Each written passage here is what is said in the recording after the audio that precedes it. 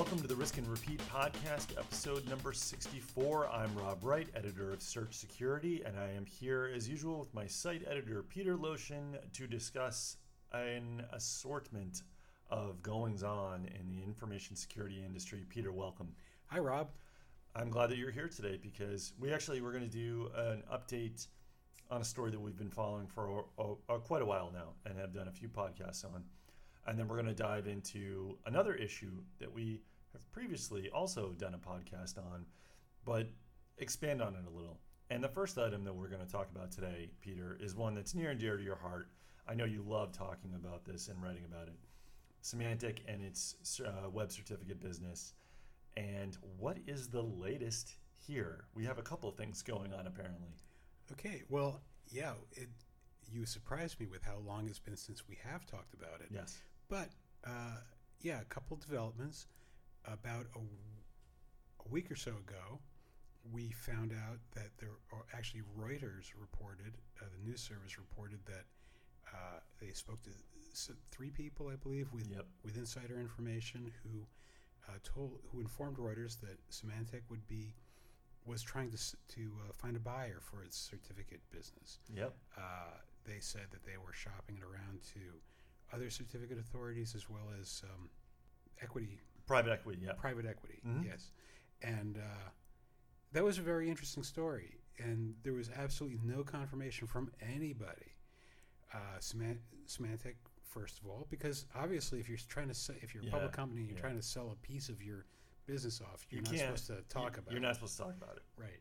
So, But not only that, but what you just did a story, or you're working on a story, or soon to be published story where you asked around about. That's right. I did ask around.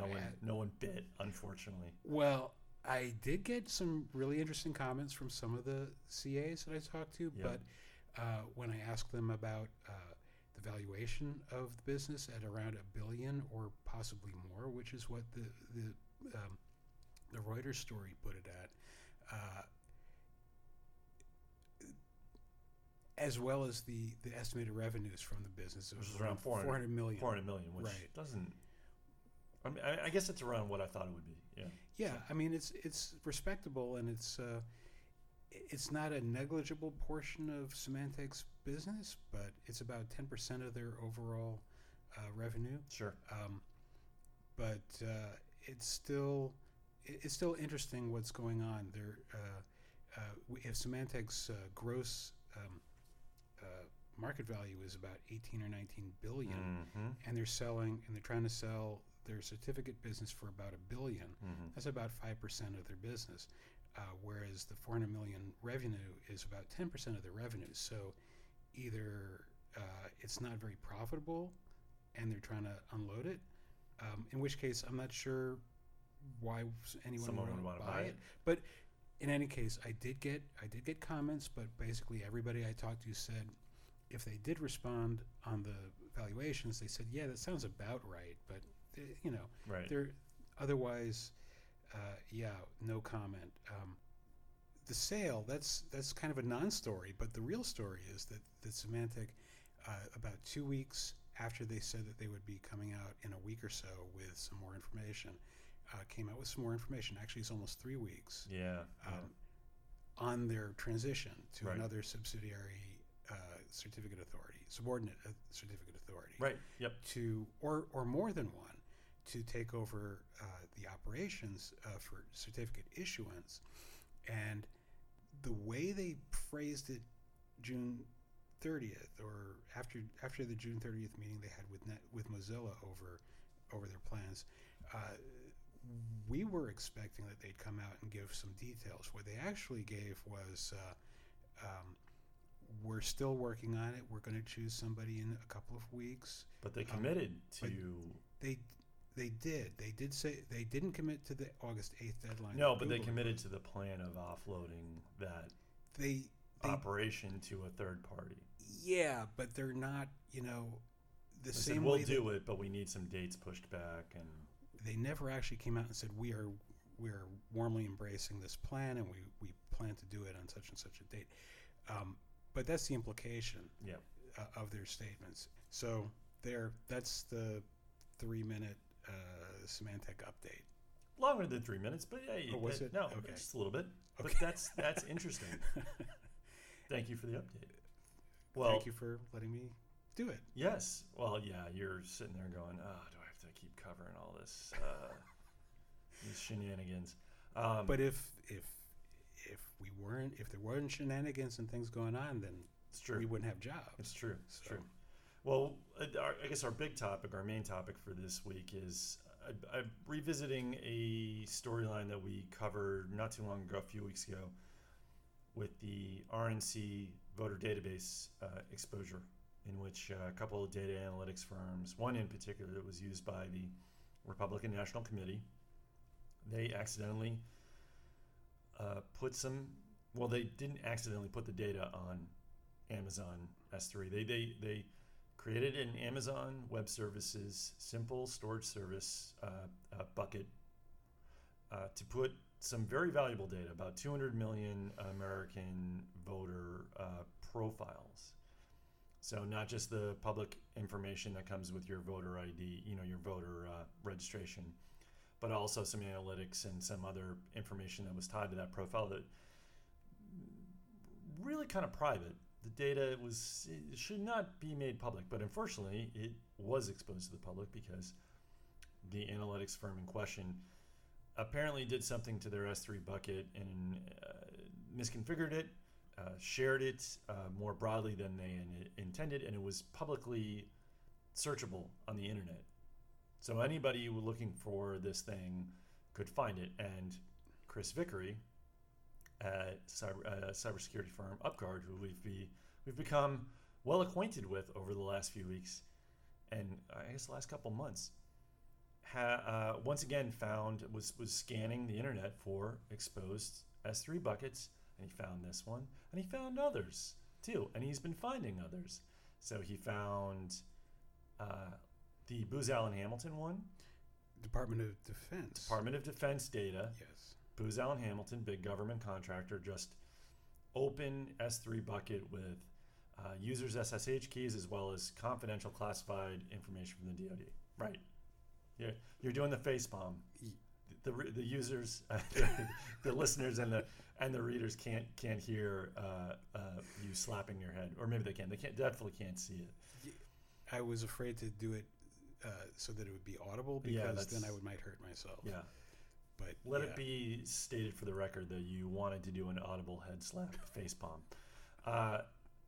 So Chris found that. He found, I think it was WWE, the big wrestling entertainment, World Wrestling Entertainment outfit, did something similar. Verizon, yeah. That happened recently, where a third-party firm, I believe it was an Israeli company that sort of handled some of their data, did the same thing, uploaded a bunch of sensitive data to an S3 bucket, and then for whatever reason, this got exposed to the public. No passwords, no permissions, no access control, no roadblocks. If you knew the address or you stumbled across the address, you could go right to this bucket and just start downloading data, viewing the data, whatever you want to do. And lo and behold, he found another one. And these just keep trickling out, and I love it. It's great. So Chris found another one recently. It was the Dow Jones. Dow Jones and Company. This is just, it's crazy to me. They made a similar error where I think it was at least 2.2 million customers data for Dow Jones customers.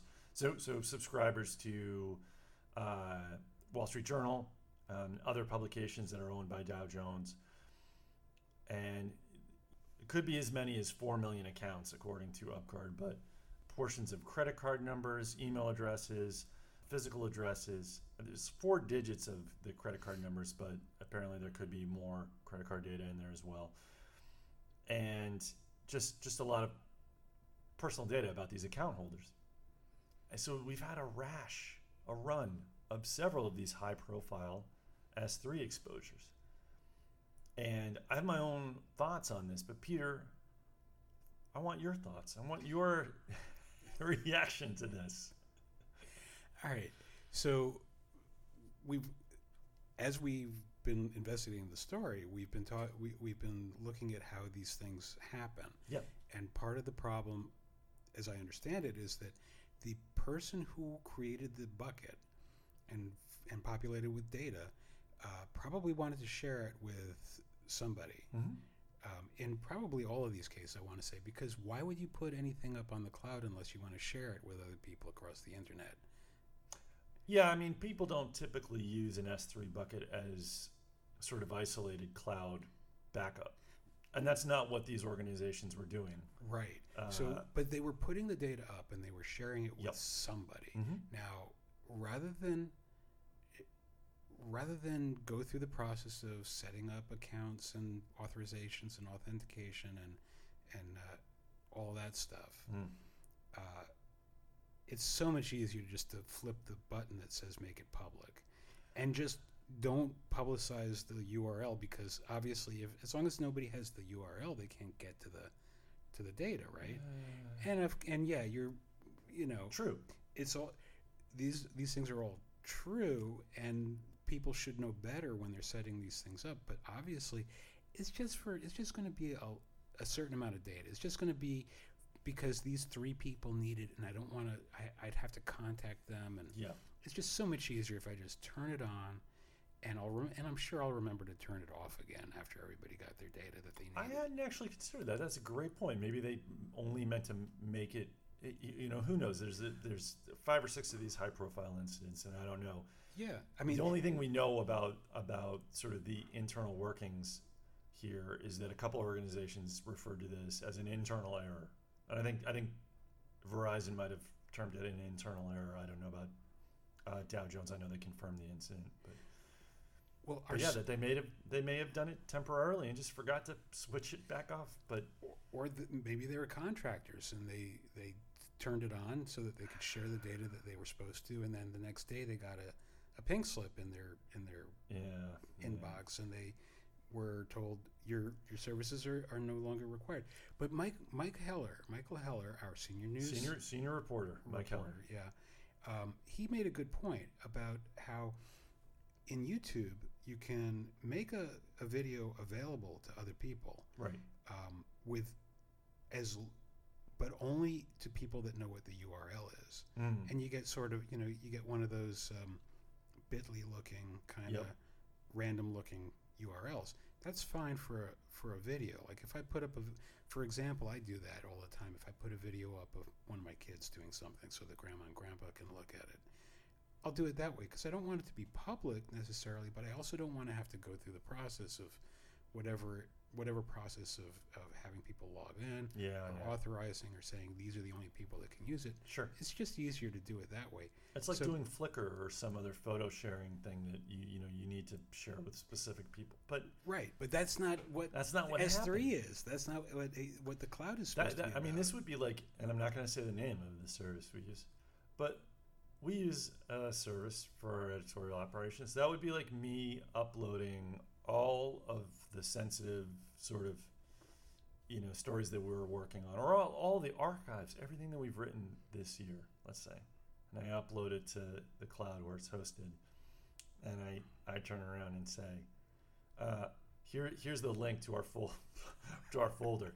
No one knows what it is, but we're just going to open it up to the public, and you don't need a password. You don't need to log into our cloud service or SSL or any of that to get to it. But as long as people don't know the URL, they can just, we're safe. That's crazy. And again, we're not saying that that's what people did here, but it's strange because, and we pointed this out numerous times. I think Mike pointed it out in his story, definitely pointed it out in his story. I've talked about this ad nauseum on Slack and on Twitter as well. When you create an S3 bucket, it is private by default. The only person that can access that bucket is the AWS account holder that created it. It is locked down from the start. So I don't understand what's going on here. And it's interesting because Amazon is considered by many to be top notch for cloud security, the best of the best. And I don't disagree with it. I don't know if I'd put him as far ahead of everyone else as some folks, but a lot of the people in the analyst community and the InfoSec community feel that Amazon has just done an outstanding job with this stuff. And one place that they've excelled recently is with their IAM stuff. They say their documentation for, specifically for, I'm looking right at it, Amazon S3 resources, managing access permissions. If I can read this and make sense of it, I'm just a journalist. I'm a lowly tech reporter. Oh, come on! Don't sell yourself short. Okay. You're a tech reporter. I'm a good tech reporter. You're a I'm good just a tech reporter. No, Thanks, you're a Peter. good tech Thank reporter and editor. Anyway, yeah. So the documentation is it's almost deceptively easy to sort of read and figure out. And one of the things it says is, by default, all Amazon S3 resources, including buckets, objects, and related sub-resources, are private. Only the resource owner, an AWS account that created it, can access the resource. The resource owner can optionally grant access permissions to others by writing an access policy. What I assume happened here is that whoever was doing the sharing did so in a manner that they misconfigured the settings. They wrote a policy, a permissions policy, an access policy for that S3 bucket that was incorrect. That you know, they wanted to share it, but they made it super shareable. They made it totally shareable. And this is the thing that I'm really, really stuck on. How did this happen to companies, to major companies, high profile instances, 5 of them in recent weeks That we know of. And who's to say that I joke, I know I called him this before, but he's like the Tavis Ormandy of S3 of cloud exposures. We need a nickname for him. I know we call Ormandy the Grim Reaper, but we need something for Chris. Who's to say he's not going to find more? And the thing I don't understand is, how are these companies making these mistakes, and how long have they been doing it? That's what I don't understand. Well, go ahead. Let me ask you a question. Yes. Do you have an Amazon cloud account? Not currently. But you have had one. A while back, yeah. Okay. Actually, I need to make sure it's fully You probably should. purged. Yes, you probably should. Which, But the thing is that if I said, Rob, we need a cloud bucket for something to put all our stuff in. yeah. Can you set that up for me? Not that I would do that to you. You might Oh say yeah. that to me. I mean, again, it's easy. It's easy, right? It's really easy. It's one of the reasons that I think AWS is so widely adopted, in S3 in particular. It's really user friendly. It's really easy to read the stuff, to figure out what you need to do, and to do it. So here's my conjecture on this. Yes. The CISO at Verizon was Yes. not involved in putting that data up in that bucket. Right. The CISO at Booz Allen or DoD, those people, or any cybersecurity Sure. professional was probably Sure. not involved in those things. They were probably done ad hoc by somebody who has a lot of different hats, who said, or who was tasked with it and told, here, make this available to these people. Yeah. And they had a lot of other things to do that day, like get coffee for the bosses, or I don't know, run off some Mimeos, or Sure. whatever it was. But these are people that they're not people that are sitting there waiting for cyber tasks. No. They're people that are doing work, and they're using the tools that are available to them, and they're trying to do it in as efficient a manner as possible. And maybe when they got to the part about writing an access control list, they kind of said, "Oh, well, I'll just make it available to everybody because that's easy, and I'll fix it next week, or I'll call somebody up, or whatever." It's possible. That's chilling. The thing is that I don't think that somebody who is trained in cyber at any level is likely to have done that. Not in 2017. I agree with you, and I wonder though. Okay, you could say, oh, the folks at Booz Allen Hamilton, what are they doing putting their SSH keys and in that folder with those documents and the head slap. Don't do the head slap. Okay. It could throw off the microphone sound. Yeah. But I do wonder. I mean, is it the fault of the person that set up these buckets, or is it the fault of the organization of their InfoSec team of the policy? Like, surely, like in this case, the Dow Jones, they didn't have a security policy in place that said we're not going to put. I mean, exposing customer data can get you in trouble. They don't have jail. They don't have a compliance program. They don't have an InfoSec, data governance policy that says if you're uploading something in the cloud, it needs to be approved by the InfoSec team, or it needs to be reviewed, or someone on that enterprise security team needs to review this and needs to make sure that there's proper access controls. You just can't do it willy-nilly. I find that hard to believe. Like, I find that so. But that's sort of the conclusion that I'm left with. If there's that many companies, and again, it's only 5 that we know of, but it's 5 that have happened in succession over the last couple of weeks, and this is bad. So you're left kind of wondering, is it these people just that are doing the uploading, creating the S3 buckets, don't know what they're doing, or is it that there was no process in place at these companies to review the transfer of this data and the protection or lack of protection of this data to the cloud? And I don't know. And I will say that I think, in terms of parsing the blame, it's hard. I was looking. I said there's got to be something going on here. You remember the MongoDB, the database exposures? There was tens of thousands of exposures, and I said people can't.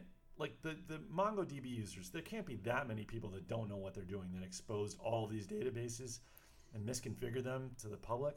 And then lo and behold, it turns out that there were some other extenuating circumstances that had to do, I think, with an update or a change in settings that confused things a little. So it wasn't entirely on the users. I'm looking into this, and I can't find anything that says, oh, well, Amazon changed this or Amazon should have done this. It's really mind-boggling. So you're left kind of wondering, how bad are the InfoSec, or how inadequate are the InfoSec policies as they pertain to the cloud at some of these organizations? And what are they not doing to prevent something like this? Well, okay, so you were asking whether the blame lies with the users or with the InfoSec people.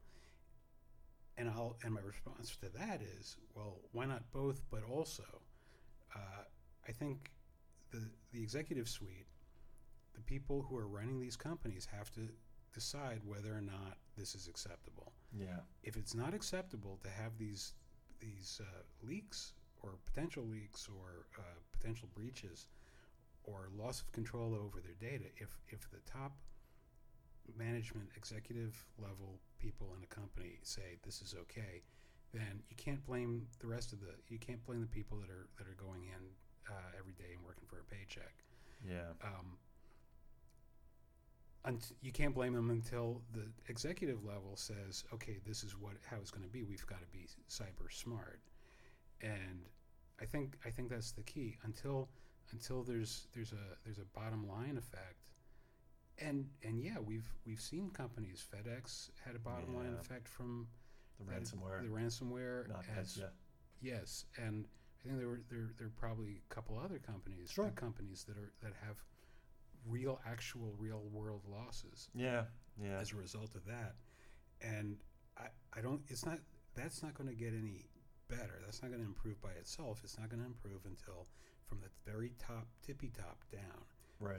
There's mandates for being cyber smart, and if that were the case, then you would probably have people who are about to open up an ad hoc Amazon Web Services bucket with sensitive data. They might think twice about it, or they might at least call up the information security group.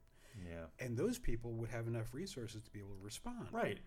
And here's where, I said it's hard to find blame for Amazon this. I will note that in Mike Heller's story, in his initial story on this, he talked to Rich Mogul of Securosis, analyst and CEO of Securosis as well. He had an interesting thought. He said, I should say, Rich knows as much about AWS security as anyone in the analyst community. He is neck deep in this stuff. He really knows what's going on with AWS, and he said something interesting about sort of, Amazon's role, I guess, in this. Quote, while users are mostly responsible for disclosures, the mechanism for writing IAM and bucket policies could be simplified for less technical users.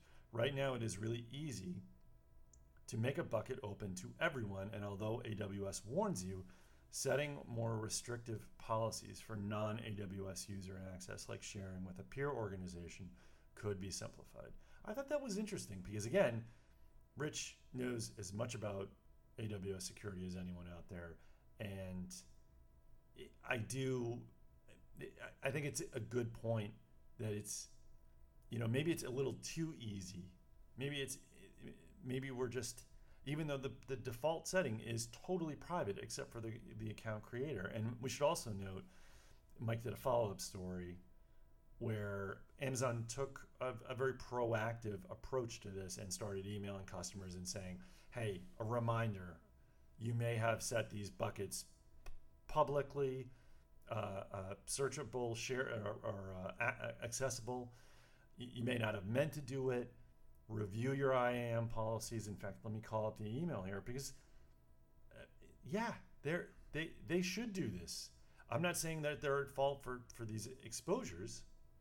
No, you can't blame Amazon for. But good on them for following up and at least making it clear. And if they look at things and say, hey, we could tweak the language here or tweak the settings to make it even more restrictive to not let users harm themselves, that may not be a bad thing. It says, by default, S3 buckets allow only the account owner to read contents from the bucket. However, these access control lists can be configured to permit world access. I love that term, world access.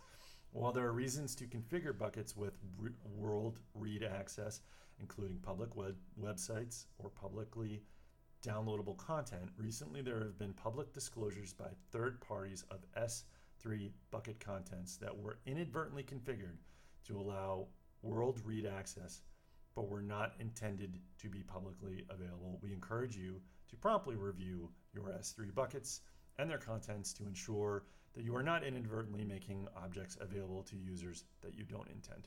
Good for them. Yeah, no, that's exactly what they should do. Now let's get to the real question before we wrap up. What's your over-under on? Let's say we're recording this on a Thursday, July 20th. We got another week and a half before the end of the month. Let's say end of August. How many more exposures do you think UpGuard or anyone else is going to find? You think think 2? For Amazon? Yeah. At this point, We've been running about one a week the past few weeks. Yeah, but given that they sent out that email, yep, I'm going to say that's what I'm asking. Do you think it's going to be effective? I think that we'll have at least one more. At least one. So Amazon. You're going to take the under on 2. Sure. All right, I'm going to take the over on 2. You think more than 2? Yeah, I do. Okay. I do. And if it's exactly 2, well then we neither one of us buys lunch. We'll just buy our own lunches. Got it. Okay. All right. Sure. That by the end of July, you're saying. End of August. End of August. Yeah, end of August. So yeah. Because we only got about a week and a half for end of July. So I'm going to say 2 Amazon Web Services. Oh, don't hedge. No, because I thought you were talking about the end of this month, but if all right, if we got so 6 I'll put the more over weeks, under at 2.5. Okay. And yeah. I'll go 3. Okay. And you go 2. Oh, were you thinking maybe just 2? I was thinking originally just 2 would be the safe bet since you said 1, but okay. So your price is writing me. Yeah. No. I'll go 3. Okay. The line will be set at 2.5. Okay. If any listeners in there want some action, Now, do you think any DM other us. Do you think any other cloud vendors are going to be? I think that's coming. I do. Yeah. I mean, we've already been contacted by some, shall we say, folks in the security community and some vendors that say that they have info. One in particular said that they have embargo data that will be coming. Well, that's probably Black Hat. The embargo. Oh, okay. So next week. Yeah. Perfect. Yeah. So I agree. I think at least one other. So you say two. You said two between now and the end of August. Don't go back on your bet. Oh, two with Amazon. Yeah. Two Amazon. Exposures. Yeah. But more in general. But yeah, I think we're going to see more in general from vendors other than cloud vendors other than Amazon. That's too bad. And I don't think that they're going to be the fault of the cloud vendor. I think it's going to be similar. Well, we'll find out. We will. I can't wait. I'm sure he can't. That hamburger is going to taste so good. Thanks, Peter. Well, thank you for joining me for this lively discussion about people exposing their data and customer data inadvertently and engaging in a little wagering. It's always good to be here. And thank you to the readers and listeners of Search Security out there. I'm Rob Wright, and we will see you next time.